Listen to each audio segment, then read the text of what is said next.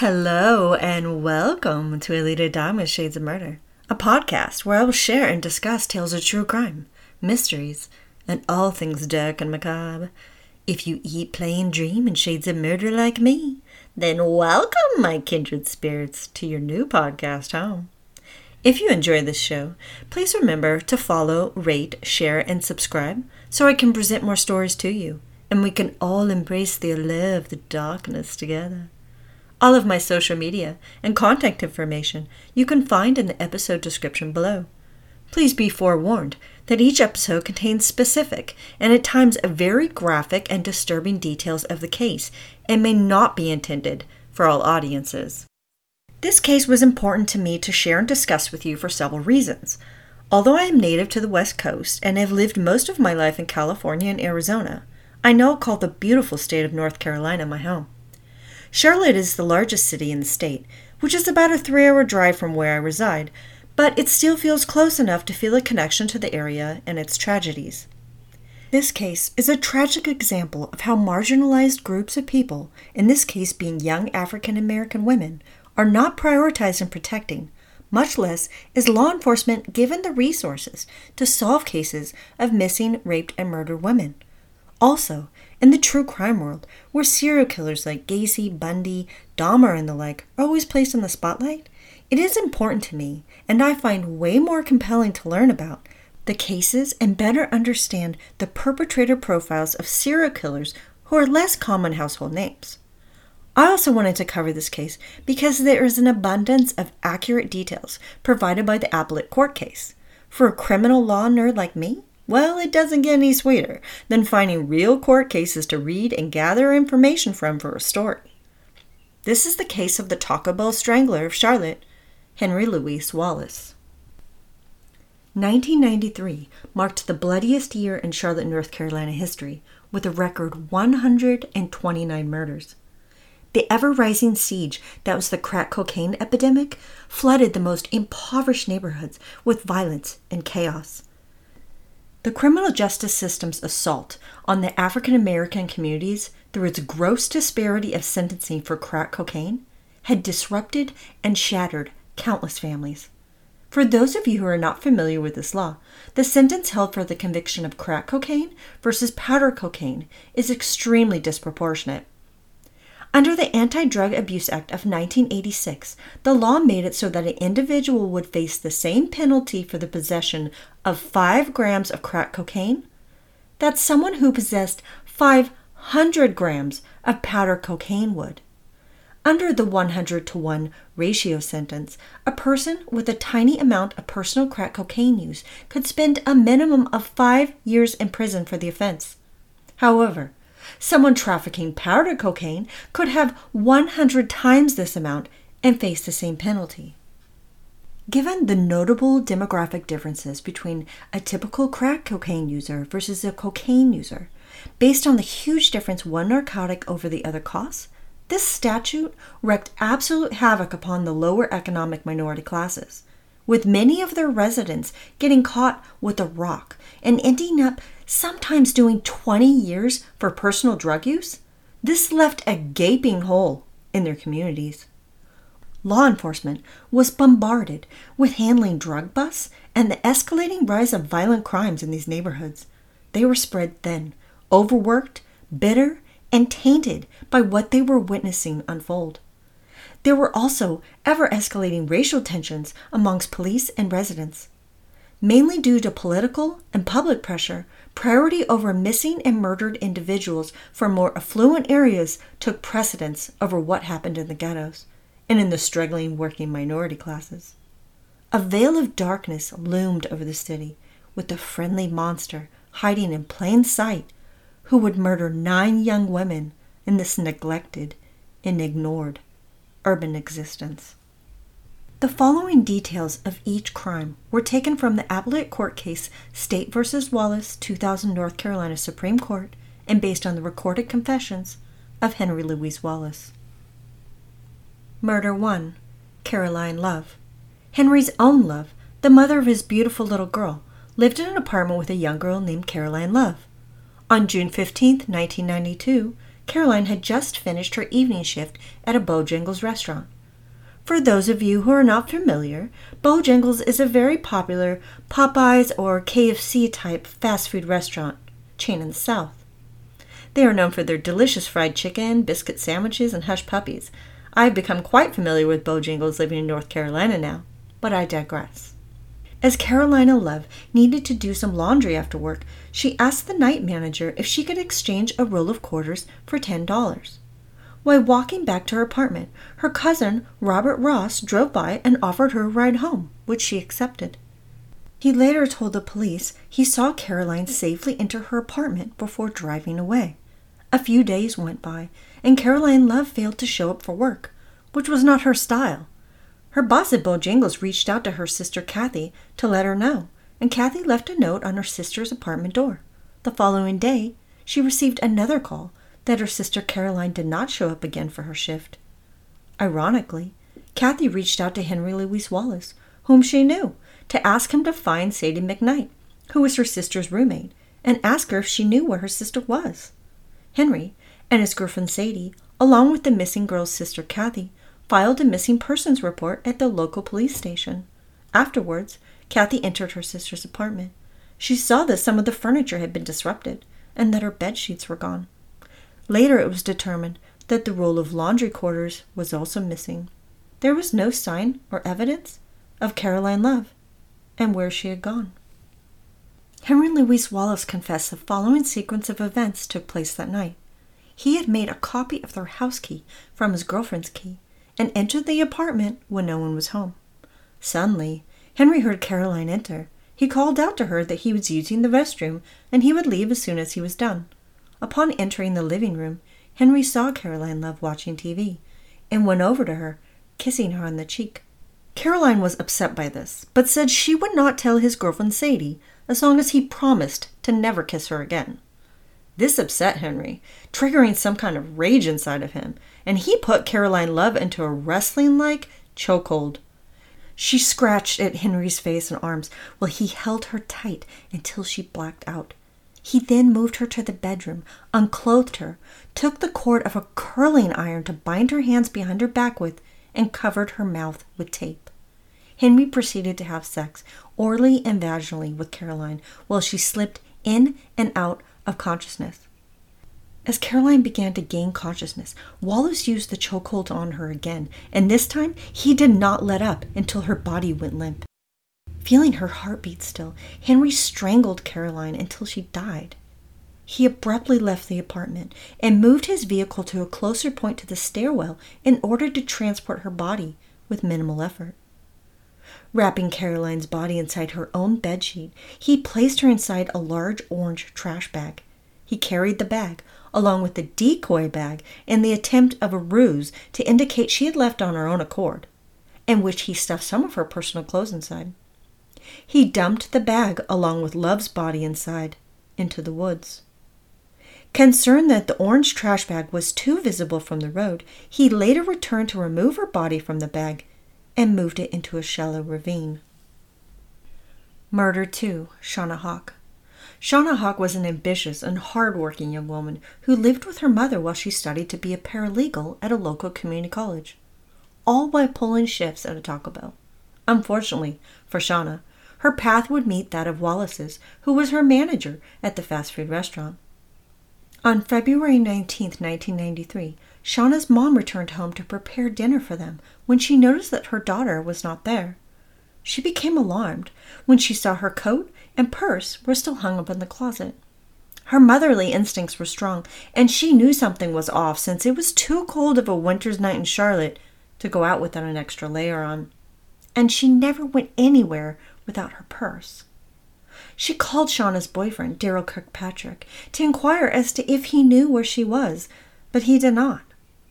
Shauna's mother became even more concerned when she was informed that Shauna never picked up her godson from daycare. She rummaged through her daughter's purse and noticed her keys were gone and there was money missing. When Daryl arrived, they called the police to report Shauna missing. Daryl did a careful walkthrough of the apartment and suddenly saw that the shower curtain had been pulled outside of the tub. To his horror, as Daryl pulled the curtain back, he saw his girlfriend submerged in water, her body all curled up. Sadly, emergency services could not save the young woman's life, and upon the ride to the hospital, she died. Henry Louis Wallace later told of how he had visited Shauna that day, and they had chatted for a while. As he was leaving, Shauna hugged him. He then told her that he wanted to have sex with her.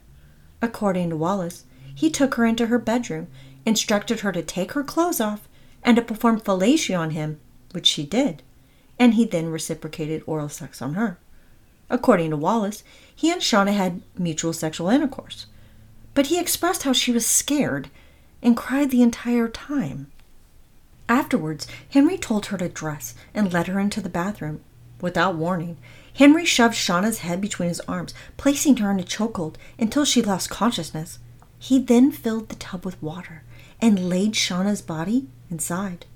However, Dr. Sullivan, who performed the autopsy, noted that there was physical evidence indicative of ligature strangulation. A ligature, for those of you who are not familiar with the term, is a tool such as a cord or a band or some other kind of material or instrument that can be made into a band or a cord, which is placed around the neck and then is utilized to compress the neck with force. Murder 3. Audrey Spain. 24-year-old Audrey Spain was another innocent young woman whose path would cross with Henry Louis Wallace. On June 23, 1993, Audrey never showed up for her shift at a Taco Bell in Charlotte, which alarmed her manager Mark Lawrence, since Audrey was known to be a very reliable employee.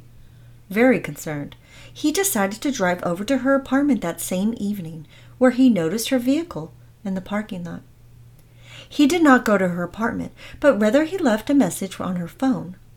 The following morning, Mark Lawrence drove by her apartment again and saw her vehicle was still there. This time, he called Audrey's sister to convey his concern, but she never picked up nor returned his call. So when Audrey failed to show up for her shift that evening, he decided to call 911. The police rode by her apartment a few times and even knocked on her door, but no one ever answered. 2 days after Audrey's initial disappearance, on June 25th, maintenance from her apartment complex went through a sliding glass door to find her dead body upon her bed. Audrey's manager Mark Lawrence stopped over that same day. Officers informed him that Audrey was deceased. The following day, the same doctor who had performed Shauna's autopsy removed a crafted ligature of a t-shirt and a bra that had been forcibly wrapped around the woman's neck, with the end of the shirt shoved into her mouth. Once the binding was removed, just as before, he saw that there was a mark left by the force of the ligature. There was hemorrhaging in the lining of her eyes, the skin of her face, inside her voice box, and in the muscles within the front area of her neck. There was no doubt that the young woman's cause of death was from strangulation. Henry Louis Wallace would later reveal that he and Audrey had gotten high together that night, but his primary motive for being there was to rob her. He admitted to having placed Audrey in a chokehold and demanded the combination for the safe at the Taco Bell where she worked, but she claimed to not know the numbers. Wallace also inquired about her own personal bank account, but she told him that she was broke since she had just returned from vacation. Although Audrey begged for him to not hurt her, Henry kept her in the chokehold until she lost consciousness. He then dragged her body into the bedroom and raped her. After he sexually assaulted her, he forced her body into the shower and washed off any evidence he may have left behind. Henry then laid Audrey into her bed and tied the t-shirt and bra contraption he had made around her neck. Before fleeing the scene, he took her car keys and credit card, which he used to buy gas. To thwart belief as to what day she had actually died, Henry returned to her apartment and made phone calls from her home. Murder 4. Valencia Jumper. Valencia Jumper was another young woman with big dreams and the motivation to reach them. A political science student in her senior year at Johnson C. Smith University in Charlotte, she also found a way to balance working 2 jobs. She worked part-time at a Food Line, which is a very popular grocery store chain in the South, similar to a Safeway, and another part-time job at Hex, which was later rebranded as Macy's at South Park Mall. All of her aspirations would come to a screeching halt on August 9th, 1993, when she would face Henry Louis Wallace. Earlier that day, a friend of hers, Zachary Douglas, had asked if she wanted to meet up later that night. Zachary, however, did not show up until the very early morning of August 10th. When he arrived, he saw smoke bellowing out from Valencia's apartment door. He immediately turned the door to find it unlocked and rushed inside.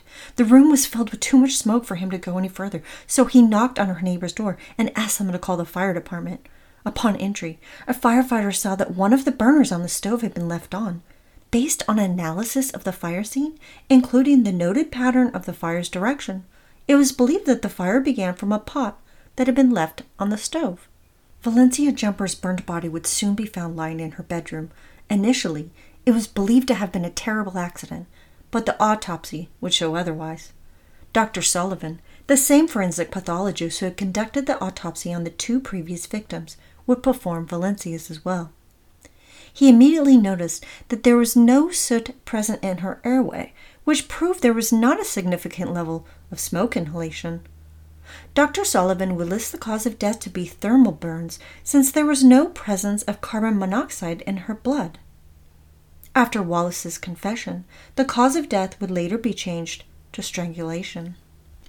When Henry confessed to Valencia Jumper's murder, he shared how she had been like a little sister to him, and that they had spent a lot of time together. The night he killed her, they had been hanging out while chatting in her apartment, and Wallace initially left. He decided to return to ask her to call his girlfriend Sadie, whom he claimed he had just gotten into a fight with. When Valencia went to grab the phone, he pounced on her, placing her in a chokehold. He then forced her to go to the bedroom and demanded that she take off her clothes. Valencia swore that she would do whatever he wanted, but just to please not hurt her. They had oral sex and vaginal intercourse, and afterwards, while she was pulling her clothes back on, Henry ambushed her, wrapping a towel forcibly around her neck. He choked her until Valencia passed out on the floor. She was bleeding from her nose. So Wallace applied even more force around her neck with the towel for another 5 minutes until he did not feel her breathing any longer. He then very methodically walked around Valencia's apartment and cleaned his fingerprints off all the areas where he had been. While in the kitchen, he spotted a bottle of rum, which he poured all over Valencia's body, all over the bed, and onto the floor. Returning to the kitchen, he opened up a can of beans, poured them inside a pot, and turned the stovetop's burner on high. He removed the battery from the smoke detector, lit a match in the bedroom, and threw it onto Valencia. Before leaving, he stole jewelry off her dead body. 20 minutes after leaving the crime scene, he returned to witness smoke coming from under her apartment door. So he promptly left and went home. Murder 5. Michelle Stenson. Michelle Stenson was only 20 years old and had 2 young boys when on September 15, 1993, she would become another victim of the Taco Bell Strangler. That night, a friend of hers, James Mays, had come by her apartment to spend some time with her and her sons, but no one ever answered the door. Suddenly, he heard the kids knocking on the window, telling him that Mom was sleeping on the kitchen floor. At first, he thought they were just being silly and playing games with him, but Michelle never answered when he called out to her. He was about to leave when the oldest boy suddenly appeared from the back door and grabbed him. Picking up the child, he entered the apartment. There he saw his friend Michelle, with blood all around her, lying dead on the kitchen floor.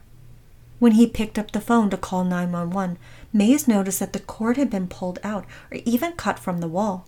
He fled the apartment with both young boys and knocked on a neighbor's door to call the police. This time, when Dr. Sullivan performed the autopsy, the modus operandi of the offender had changed. The young woman had been stabbed 4 times on the left side of her back. 2 of the stab wounds had caused injuries to her heart and lungs, which could have been potentially fatal on their own. Dr. Sullivan also observed evidence of ligature strangulation in the form of a band of abrasions and contusions over the front of the neck and small hemorrhages in the skin of the face and the conjunctiva, which is the mucous membrane which covers the front of the eye and lines the inner part of the eyelid, as well as internally in the muscles of Michelle Stenson's neck. It was concluded that Michelle's cause of death had been stab wounds to the chest in addition to strangulation. The modus operandi and the maliciousness of Henry Louis Wallace had escalated. In his confession, he admitted that he intentionally went to Michelle's apartment to rape and murder her.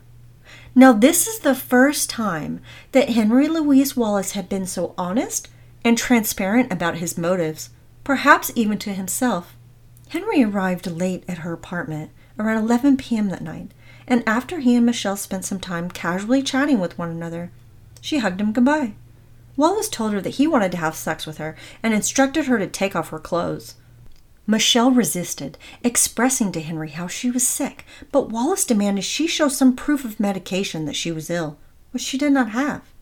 He then began to choke her. Michelle agreed to have sex with Wallace to make him to stop. He told her to perform oral sex on him, which she reluctantly did, claiming that she did not know how. Wallace told her that she was about to learn how. They then had sex on the floor of the kitchen. Afterwards, Henry Louis Wallace, using his now known to be signature move, the Boston choke, placed her in a chokehold until she was unconscious. He grabbed a towel from the bathroom, twisted it around her neck, and strangled her with it. When she struggled to breathe and fight for her life, he stabbed her 4 times with a knife. Wallace was fully aware of the evidence he had left in her apartment, so he methodically removed his fingerprints with a washcloth from a glass, the door, the wall, the floor, and the phone. However, this time, there was a witness at the scene. Her eldest son had awakened. Wallace ushered him to return to bed, which thankfully he did. Henry left through the back door, holding a towel around the doorknob to prevent his fingerprints from being left behind. He disposed of the weapon and the towel by tossing them over a fence at the back end of her apartment. Murder 6. Vanessa Mack. Vanessa Mack was a young mother of 2 little girls, working at Carolina's Medical Center in Charlotte, when her destiny would sadly become intertwined with that of Henry Louis Wallace's.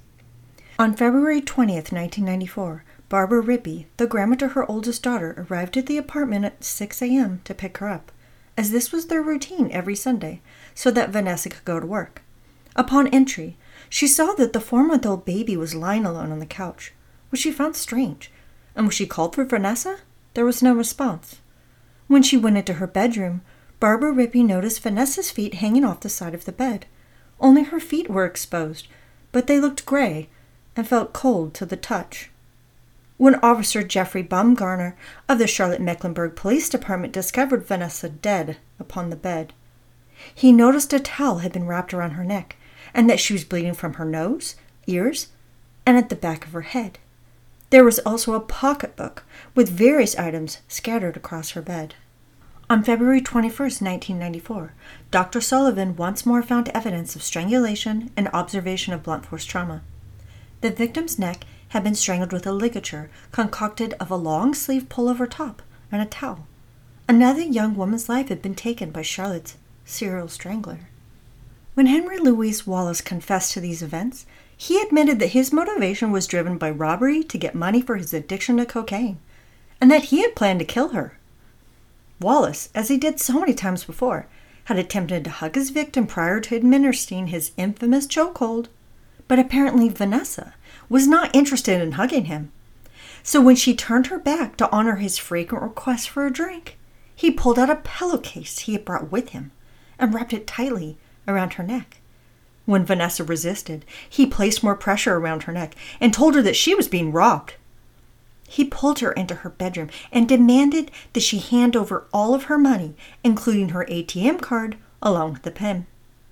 Henry Louis Wallace then forced her to take off her clothes and have sex with him.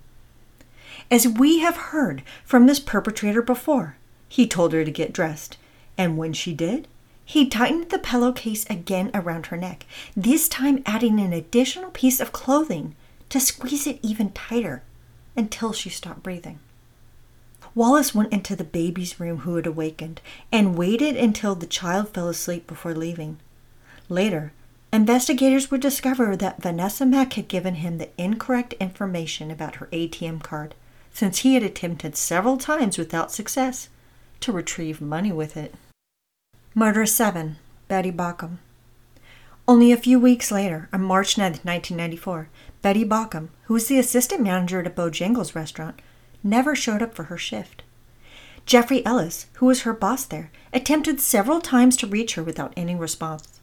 He eventually reached out to her coworkers and then to her mother, none of whom had heard from Betty. The next day, when Betty did not appear at work again, Ellis and a concerned coworker drove over to her apartment. They knocked on the door and even looked in the windows, but nothing seemed out of the ordinary, so they left. Her boss reached out to Betty's mother again, who still had not heard back from her daughter, so together they decided to call the police and report her officially missing. Betty Baucom would be found lying face down on her bed with a towel wrapped around her neck by an officer at the scene. When Dr. Sullivan performed this autopsy, it was apparent that another young woman had suffered from blunt force trauma and strangulation at the hands of the serial perpetrator. This time, however, there were clear signs of a real struggle between the victim and her killer.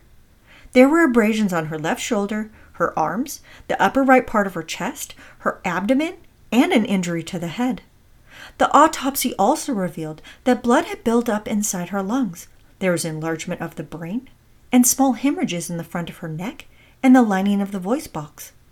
This victim had done everything possible to stop her murderer, but sadly she could not. Henry Louis Wallace later told investigators how he went to Betty Baucom's house under the guise of using her phone. They chatted for a while, and when Wallace got ready to leave, he put her in a chokehold to which she then fell to the floor. He demanded her alarm code, her car keys, and the combination to the safe at Bojangles. After 30 minutes of maintaining the chokehold on her, she gave in, and she was released. She asked him why he did that to her, and according to Wallace, he told Betty that he was a sick person and that he had caused harm to many other people. Betty Baucom returned his admission of guilt by hugging him. She told him that she forgave him, but that he needed help. This triggered a rage inside Wallace, and he slammed Betty to the floor with his hands at her throat, and a struggle ensued.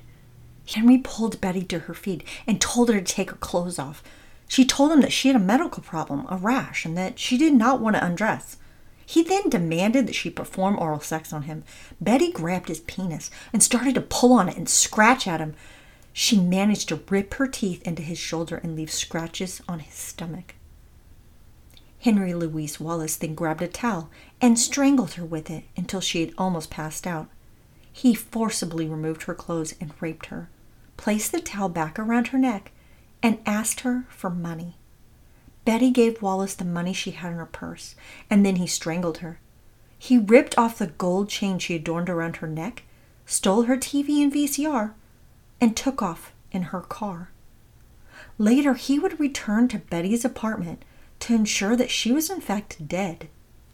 While he was there, he carefully and methodically wiped off all his fingerprints from the phone, the doorknob, and the wall where they had fought. He drove around in her vehicle for 2 days, but then he became paranoid that officers were watching him, so he decided to leave it in the parking lot of her apartment complex.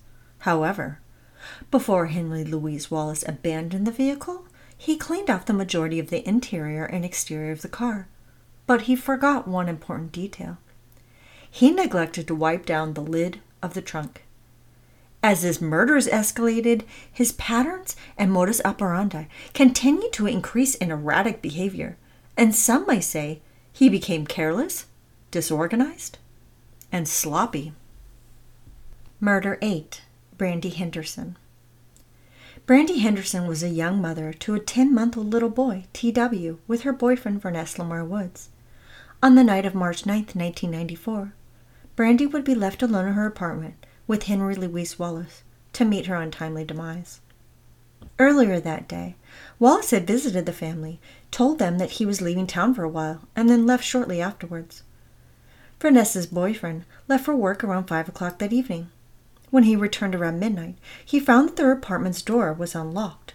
When he entered, objects had been thrown around the living room area, and the stereo was gone, Immediately concerned, he rushed to his infant son's bedroom and turned on the light. Inside, Verness discovered in horror his child struggling to breathe. A pair of shorts had been wrapped tightly around the little boy's neck, and he was gagging on some kind of white material. He then noticed that Brandy, his girlfriend and the mother of his son, was lying face down on the bed. When Verness rolled Brandy over, there were towels tied around her neck, and her face had turned blue. He freed her from the towels that were restricting her windpipe and immediately began to perform CPR with the help from a 911 operator. Unfortunately, help arrived too late. The young mother was deceased, and her infant son rushed to the hospital. Although the child, TW, had stable vitals, his brain functioning had become compromised due to the lack of blood flow from the ligature. Thankfully, within half an hour, the little boy gradually became more alert and engaged with his environment. At least there was some good news for Brandy's family. The autopsy on his mother would reveal evidence of strangulation and minor blunt force trauma, just like the other victims before her. Henry Louis Wallace admitted to having planned Brandy's murder and how he had expected to execute it that morning. But since her boyfriend Verness was there, he abandoned his original plans and murdered Betty Bockham instead. He would later return to Brandy's apartment to commit her murder that same night. As most of Wallace's killings would unfold, he and the victim hung out for a while, and when he asked for a drink, he took her by surprise, placing her in a chokehold, and instructed her to go to the bedroom. When he told her that he was there to rob her and demanded her money, Brandy offered him a Pringles can, which held about $20 of coins inside. Brandy begged Wallace to let her hold and comfort her son, TW. She held her son close to her chest and turned his small head to the side so he would not see Wallace forcing himself upon her. When TW began to cry, they went to the child's bedroom to continue having sex, with her son still lying upon her chest. After he assaulted Brandy, Wallace grabbed a towel to wipe everything down. He then rolled up the towel and proceeded to twist it around her neck, strangling her. Her limp body fell to the floor. Wallace picked her up and placed her body on the bed with her child TW. The child continued to wail. Wallace initially tried to find something to stop him from crying. At first, he attempted to stop his cries with his pacifier, and then looked to find him something to drink. He couldn't find anything, so instead he grabbed a towel and wrapped it tightly around the infant's neck. The little boy TW had stopped crying now, and laid down next to his mom's dead body. Before leaving the scene of the crime, Wallace stole their stereo and TV, some delivery food, and the Pringles container of coins. Murder 9. Deborah Slaughter. Only 3 days after the murder of Brandy Henderson, the Taco Bell Strangler of Charlotte would strike again. After arriving at her apartment to return a photo to her daughter, the mother of Deborah Slaughter found the door unlocked. She discovered her daughter's body lying on the floor and called 911. Upon entry to the scene, the officer saw a purse with its contents thrown around the floor. The young woman had a piece of white fabric, which was later identified to be a sock, shoved into her mouth, and a towel had been used to strangle her. There were also multiple stab wounds visible to her chest. The autopsy, a few days later, would reveal the same modus operandi of strangulation and blunt force trauma as his other victims. As in the case of Betty Bockham, this victim had also been stabbed. However, there was a noticeable escalation in the excessiveness of violence used, as evidenced by the number of wounds. This woman had been stabbed 38 times, which indicated an increase in the level of rage the perpetrator had inflicted upon his victim. What initially appeared to be a simple visit to Deborah Slaughter's house to partake in some mutual drug use turned much darker while in Henry Louis Wallace's presence. Deborah had expressed to Henry that she did not have the funds to purchase drugs, since she needed to stretch her cash throughout the week. Once again, like he seemed to choreograph each time, Wallace asked for a drink from his victim. Then, without any warning, he ambushed Deborah, taking a towel he had brought along with him and wrapped it tightly around her neck. The victim fell to her knees. According to Wallace, Deborah had just put the pieces together and realized that he was the one who had killed the two girls in the neighboring apartment. When Wallace demanded that she take her clothes off and perform oral sex on him, she told him that she does not do that, and that he may as well just kill her. As he tightened the grip upon the towel, he asked if she wanted to change her mind, but Deborah refused. He then raped her, and when he remembered that she always carried a knife on her, he asked her to empty out her purse. Wallace kicked the knife to the side and demanded she give him everything inside her wallet.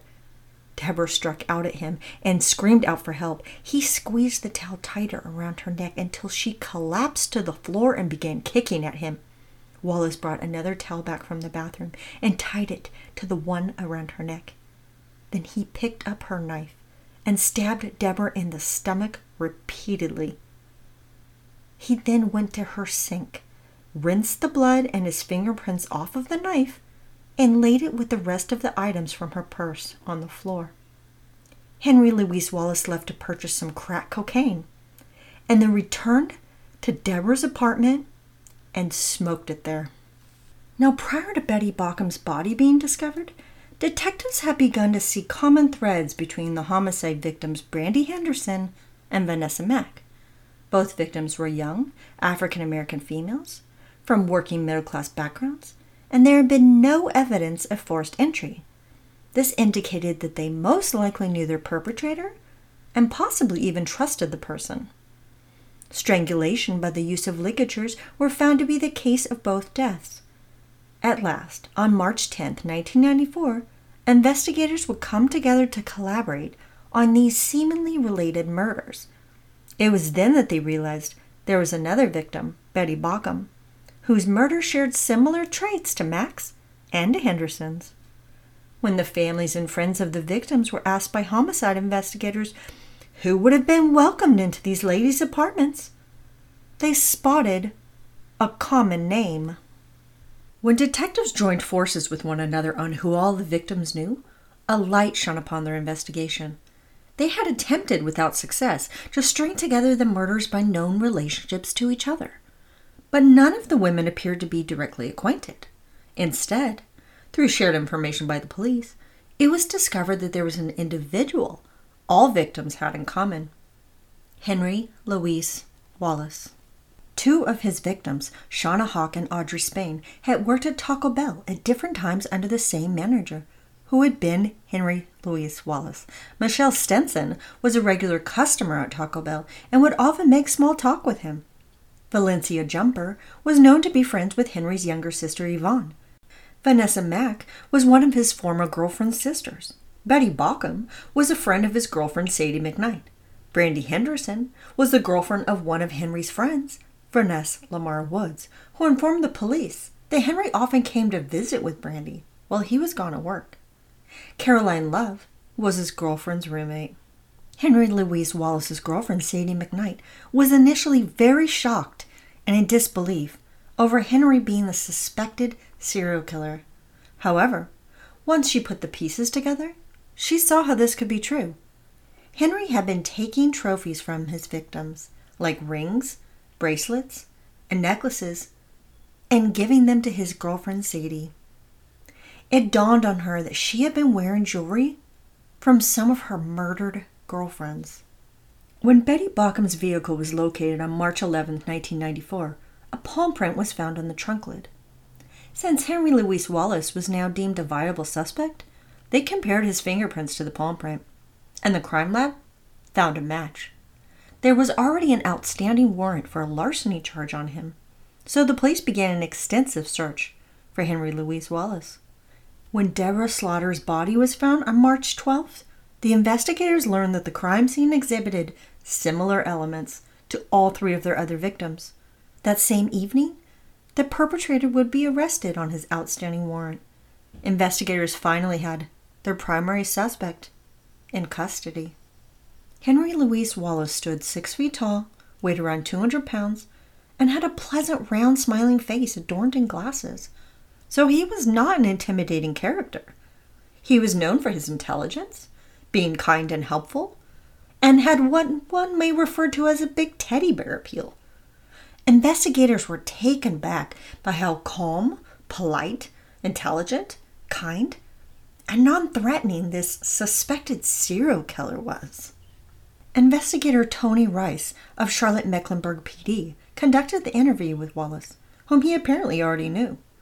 When Detective Rice inquired about Wallace's girlfriend Sadie McKnight, Henry became upset and emotional and begged to be able to see her. Detective Rice told him that he would see what he could do if Wallace would talk to him. He then prayed with Wallace, who cried during the prayer and afterwards wrote down all of the women he had murdered. Over 10 hours of recorded confessions of the homicides Henry Louis Wallace committed, he would provide to the police, including very specific details of each case. The police informed him during questioning that they had in their possession evidence which directly connected him to the scene of the crimes. The police had images of him on the ATM camera attempting to use Vanessa Mack's ATM card and the palm print he left behind on the trunk lid of Betty Bockham's vehicle. Henry Louis Wallace, within a few hours, confessed to killing Love, Hawk, Spain, Jumper, Stinson, Mack, Bockham, Henderson, and Slaughter. With the goal of preserving Henry Louis Wallace's life, the defense counsel was formidable in their approach of building a case around his mental state. In particular, Colonel Robert Key Ressler from the FBI's Behavioral Science Unit, who coined the term serial killer, and Dr. Ann W. Burgess, a specialist in psychosocial development, testified to the psychological state of the defendant. Colonel Ressler testified that he believed Henry Louis Wallace's use of organizational and disorganizational elements of the crimes were indicative of his being psychologically unstable. Dr. Burgess testified that Wallace was incapable of deciphering reality from fantasy, which she believed was due to his suffering from a mental health condition. However, all of his defense counsel's efforts were in vain. On January 7, 1997, all 12 jurors would find the defendant, Henry Louis Wallace, guilty on all 9 counts of first-degree murder based on the malice, premeditation, and deliberation of each crime.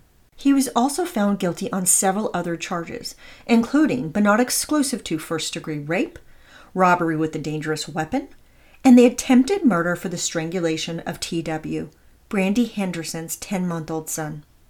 3 weeks later, the jury made a recommendation of the death penalty for his sentence, which the judge agreed to. He sentenced Henry Louis Wallace to 9 death sentences for each woman's life he had taken.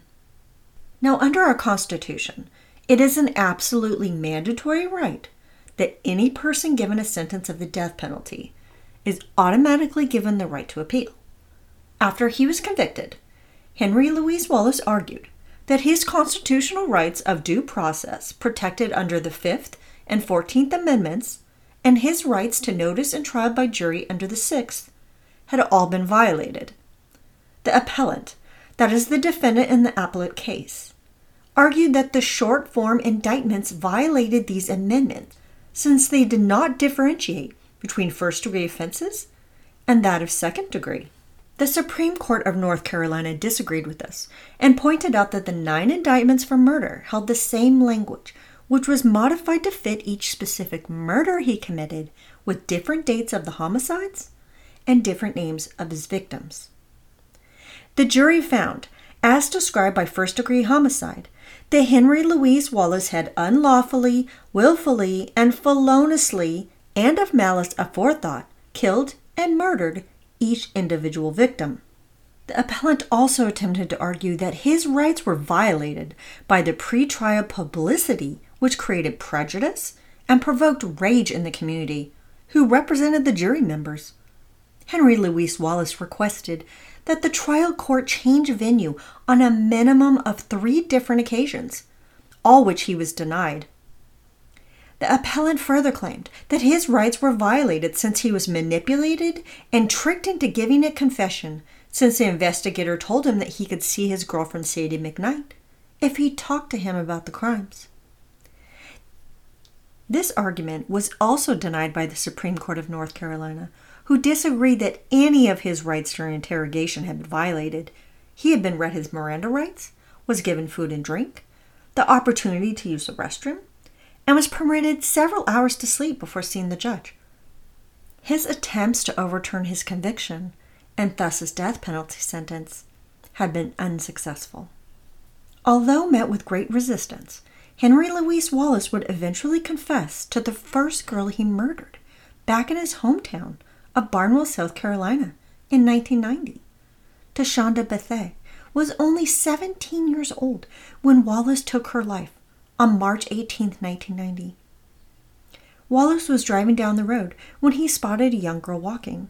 He confessed to how he picked her up, took her to an isolated spot in the woods, raped her at gunpoint, strangled her, cut her wrists and throat, and then disposed of her body in the pond. He also confessed to murdering a sex worker named Sharon Nance in Charlotte, North Carolina in May 1992. But very few details around this case from any legitimate resource could be uncovered. Although never proven to be true, Henry Louis Wallace claims to have killed women all over the world while on his different ports of call in the Navy. Authorities estimate that the accurate number of his victims is close to 20. With the only death row unit in North Carolina being in Raleigh, Wallace now calls Central Prison his forever home. Although it should be shocking to hear, we all know how murderers and rapists have their fangirls and fanboys. And while serving his sentence in Central Prison, Henry Louis Wallace found himself a new bride.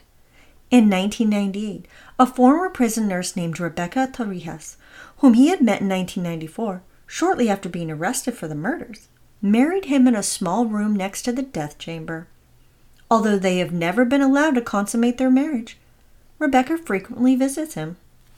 Now, this particular case has found itself under deep scrutiny for its investigation, from the perspective of both shoddy police work and law enforcement's neglect for a marginalized group of victims. This investigation was under heavy criticism by both the media and the public. Personally, I think that it would be too easy to blame law enforcement for not catching the serial killer sooner, due to a racist police force or neglectful investigators for ignoring the obvious connections the victims shared and the clear patterns of the perpetrator. Why, you may wonder, do I say this? Because the reality of the circumstances of the case are much more complicated than this and should not be pushed aside. With only 7 investigators spread thin across an ever-growing metropolitan city, the police force were not well-versed in serial killers, complex modus operandi, and were not equipped to handle either of them. Each murder had been treated as an isolated crime with a different investigator on each one. The investigators did not communicate with one another on the cases, so any potential similarities between them were not known, since the details of each killings were not being shared. Another main reason why police failed to see any connections, even after finally getting the FBI involved, is that the modus operandi of Henry Louis Wallace did not fit within the profile of male serial killers. Studies on the differences between female serial killers versus male serial killers have revealed a hunter versus gatherer approach. Men who are serial murderers almost always follow the hunter profile. They watch from afar, stalk and capture their prey, who are predominantly strangers, not people within their personal life, or whom they know very well. Female serial killers, on the other hand, are gatherers. They lure in those closest around them, manipulate, and methodically murder their victims. Through this lens, one can understand how the crimes would not have been immediately linked, because his victims were his close friends, acquaintances, and even co-workers. Male serial killers don't typically kill people within their immediate circle. This is an extremely rare modus operandi for a male serial killer. In addition, especially at this time, it was unheard of for an African American man to be a serial killer. They had all up to this point believed to have been white men. Statistics have shown, although the results of studies vary, The serial killers who are African American represent somewhere between 13 to 20%. This demographic of a serial murderer is much higher than the media acknowledges them to be, which undoubtedly has an impact upon the perception and actions of law enforcement. In a study done in 2004, there were at least 130 African American serial killers who were identified within the past century. Yet very little of them are mentioned in the media, sources of literature and film, both fictional and documentary, and they are rarely the focus of research or case studies. Henry Louis Wallace's pattern of hunting was wildly different from the traditional profile of a male serial killer, who typically prey upon strangers and choose their victims away from their personal, intimate social circles. In the case of Henry Louis Wallace, he directly knew all of his victims, some even intimately, and they all lived and worked with only a few miles of where he lived.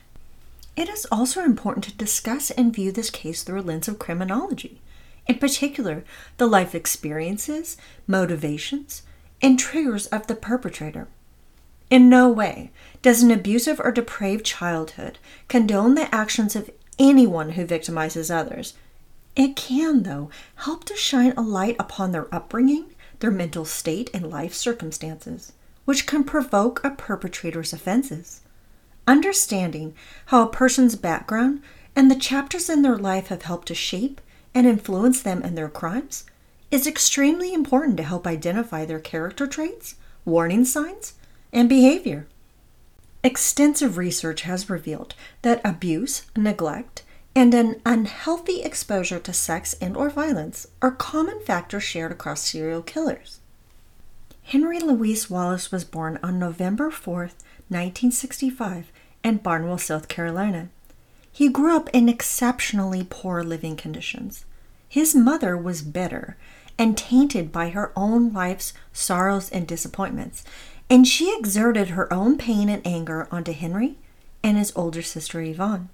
Henry's mother had given birth to and raised both of her children on her own, since their father was a married high school teacher.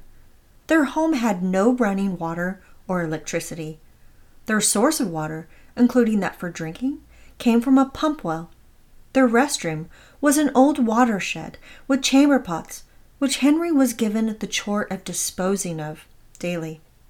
Along with his mother, he and his sister also lived with his grandmother and great-grandmother.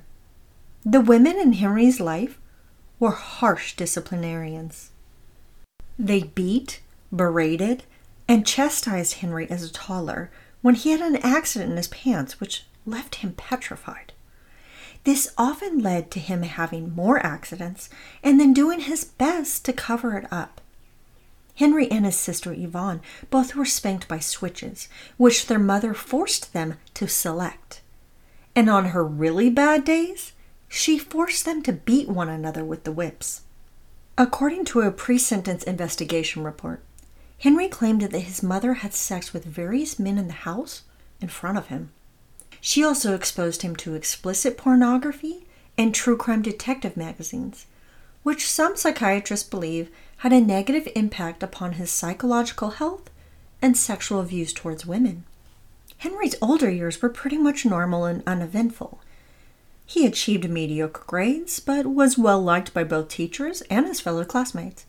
He had been forbidden by his mother to play football, so he became a cheerleader instead. At 6 feet tall, Henry could have been the brunt of many jokes out on the field, but the opposite was said to be true.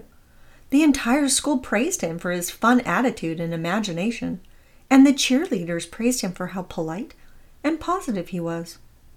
After graduation, higher education did not fare well for him, so he found his way into the radio studio, naming himself the Night Rider at a local radio station. Apparently, he was very well received, and it may have been the beginning of a positive career path for Henry, but he was fired for stealing CDs. This pattern of theft and deceit would increasingly become more of a staple in Henry Louis Wallace's life. Shortly after, in 1984, Henry Louis Wallace decided to enlist in the U.S. Navy and would be active for 8 years. Interestingly enough, he had found his place in the military, being called an outstanding seaman by his fellow crewmen. They said he was obedient, compliant, diligent with his duties, and was highly intelligent. However, in 1992, his success screeched to a halt when he was caught breaking and entering near the naval base. He was allowed to leave on honorable discharge, despite this fact, since prior to this incident, he had had a perfect record. During this time, he had also fallen in love with and married a girl who had a child from a previous relationship, which he had embraced as his own. Henry was devastated when his wife Moretta left him once he was discharged from the Navy. His life was piling up with disappointments, sorrow, failures, and pain. Left with few options, Henry moved to Charlotte, North Carolina to live with his mother and sister. He turned to drugs more and more as a release from his pain of losing Moretta and wasting a promising future in the Navy. It is noted in studies how Henry Louis Wallace fell apart in his modus operandi, becoming increasingly more disorganized and erratic, which led to his being caught. The roots of this have been linked to the escalation of his addiction to crack cocaine. His dependence on narcotics caused him to be less methodical and not as careful when cleaning up the crime scene to conceal his presence, as he had done so in his earlier crimes. Unlike some of his first victims, whom he would bathe or redress, in his later killings he was sloppy, neglectful, and left evidence behind which would link him to the homicides. It was also observed that as his murders continued, he chose women who were larger, which, according to Wallace, made them more troublesome since they were stronger and resisted harder. This likely impacted his methods and approach in taking their lives, which led to more brutality being implemented in their deaths. Before Henry Louis Wallace was caught, he murdered 3 women within 72 hours, which is an almost unheard of time frame for serial killers to accumulate victims. These murders were conducted in a way of a spree killer instead of a calculated serial killer. This realistically increased the likelihood of his being found. To make himself even more prone to being captured by law enforcement, 2 of these 3 victims lived within the same apartment complex. Henry's drug use seemed to have pushed his rage towards women that had been brewing inside him for years over the edge.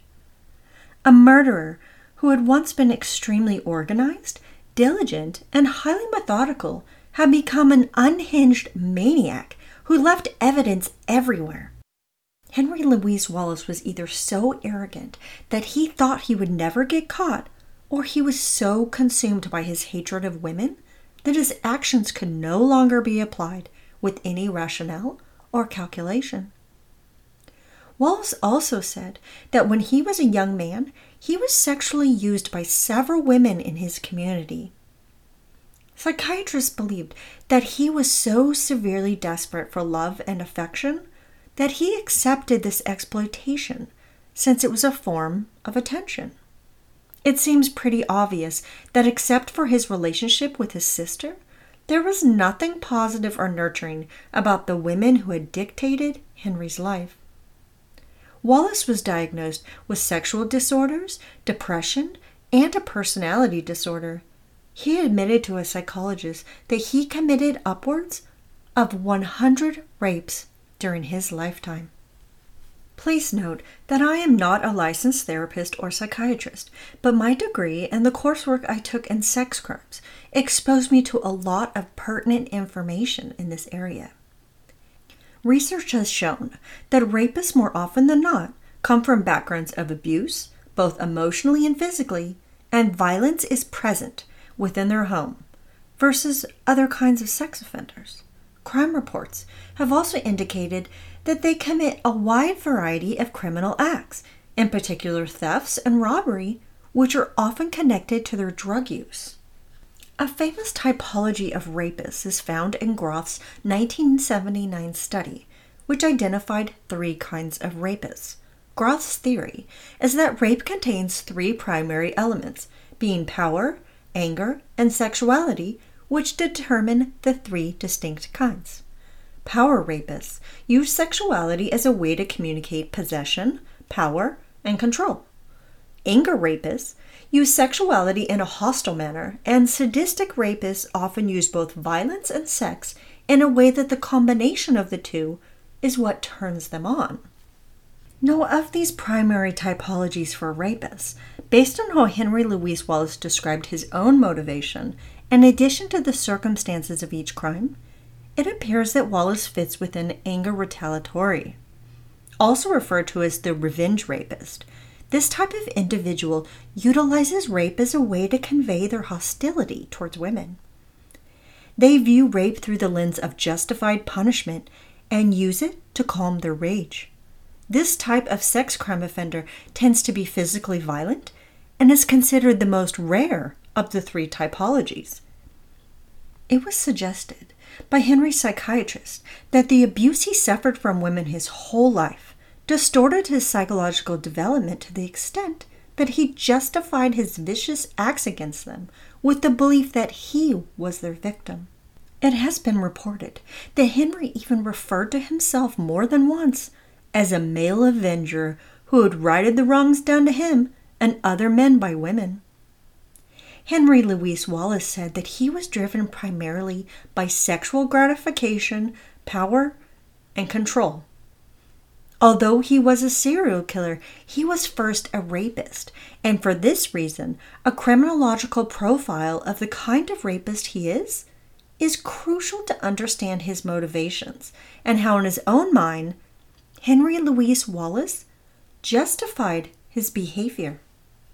At the end of the day, Henry Louis Wallace is completely responsible for his own actions, but all of these variables, which help to manifest his rage and trigger his violent and homicidal behavior, should not be ignored.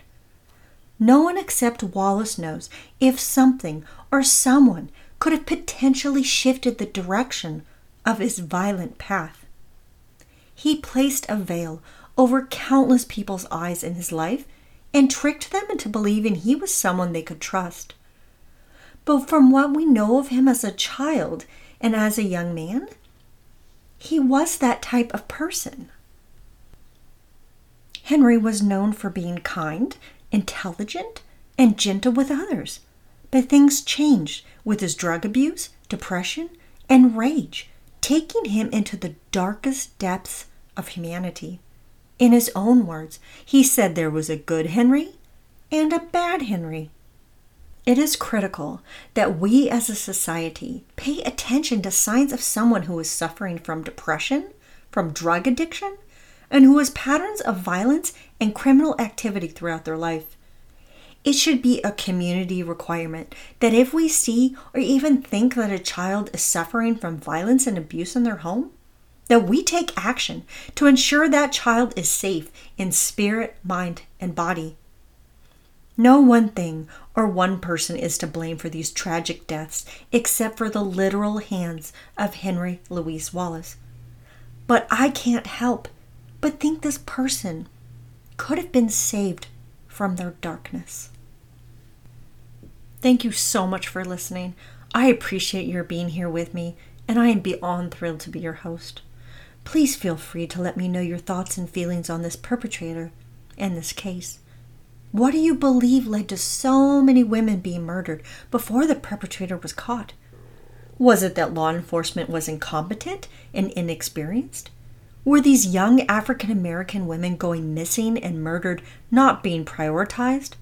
Or was it the complicated and uncommon modus operandi of Henry Louis Wallace that led to all of these women being killed before he could be discovered and stopped? Until next time, stay safe and watch out for shades of murder unfolding in the streets, next door, and especially inside your own home. Alita Dogma's Shades of Murder was created, written, researched, and edited by Alita Dogma. Music composed by Ashot Danilian, courtesy of Pixabay.